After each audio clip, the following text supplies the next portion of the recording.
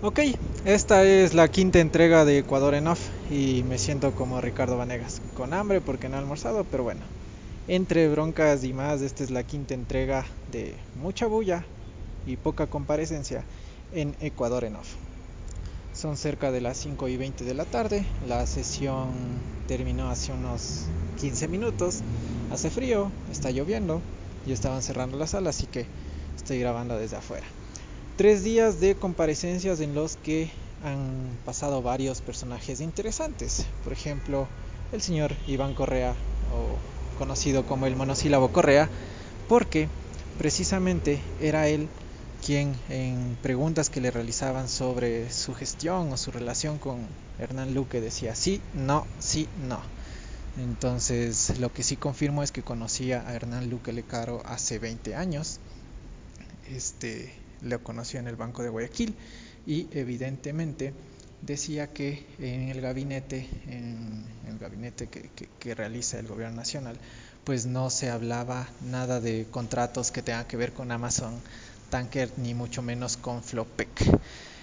En ese sentido hubo un par de, como este podcast se llama Bullas y pocas comparecencias, pues al final del día lo que se daba también era muchísima bronca, gritos, bullas, abucheos.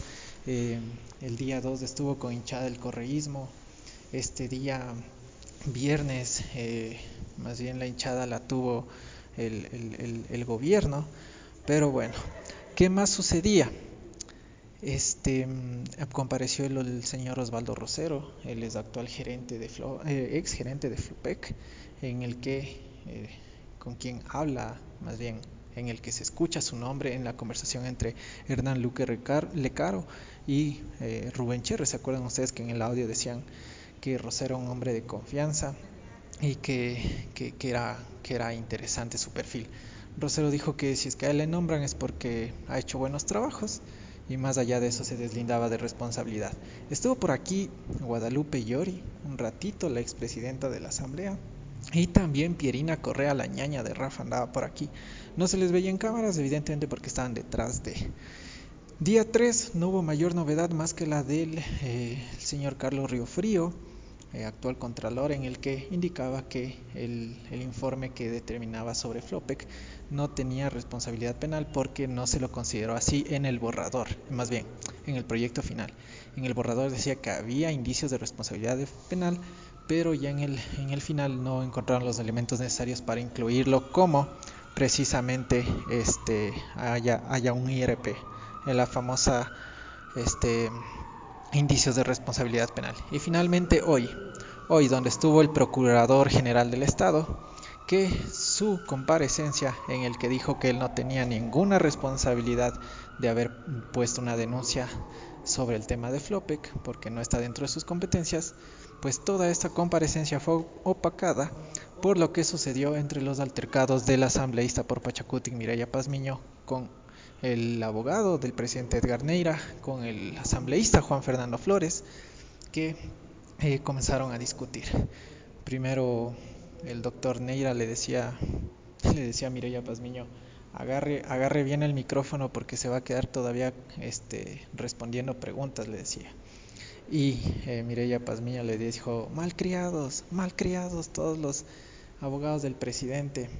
Y ahí hubo abucheos, se escuchó alguna cosa que le dijo el señor Juan Fernando Flores y Mireya Pazmiño saltó enojadísima. Dijo, me acaba de insultar el señor Flores, presidenta, por favor pido que lo saquen de la sala.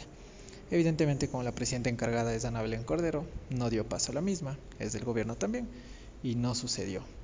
Pero después no solamente se quedó ahí, porque también compareció Andrea Poveda. Andrea Poveda era la ex secretaria relatora de la Comisión de Régimen Económico.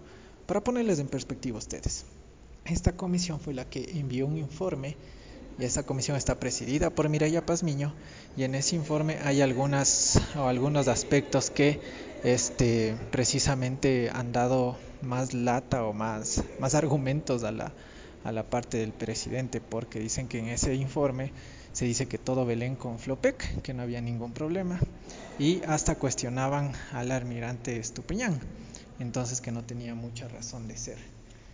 Pero la ex secretaria Andrea Poveda, lo que decía es que a ella la votaron de su puesto porque eh, le habían dicho que el correísmo había vuelto con fuerza y que por eso la votaron.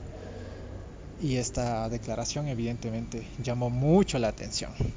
Después hubo otra bronca entre Juan Fernando Flores y Mónica Palacios, donde nuevamente Juan Fernando Flores estaba ahí metiendo cizaña y metiendo pelea, y le pidieron que ya, pues, le dijeron a Ana Belén Cordero, la presidenta, le dijo Juan Fernando, así como a hijo, Juan Fernando, y pues al final del día se calmó el asunto. Pero lo curioso es que todo esto queda en cámaras, porque después ya Juan Fernando se acercó, creo que se disculpó con la señora Palacios, le brindó un chiclecito y risitas y todo Belén. Finalmente habló el actual gerente de EMCO, el señor Joaquín Ponce, quien aseguró que todo es una infamia y que el presidente no ha hecho nada. Con estas novedades, ustedes pueden descansar el fin de semana, porque este fin de semana no habrá comparecencias. La próxima sesión será el día lunes a las 10 de la mañana con más novedades. El miércoles, día clave, porque estará presentando toda su defensa el presidente de la República mediante sus abogados, y hasta ahí. Esta ha sido la quinta entrega de Ecuador en Off. Ecuador en Off, atentos con más novedades.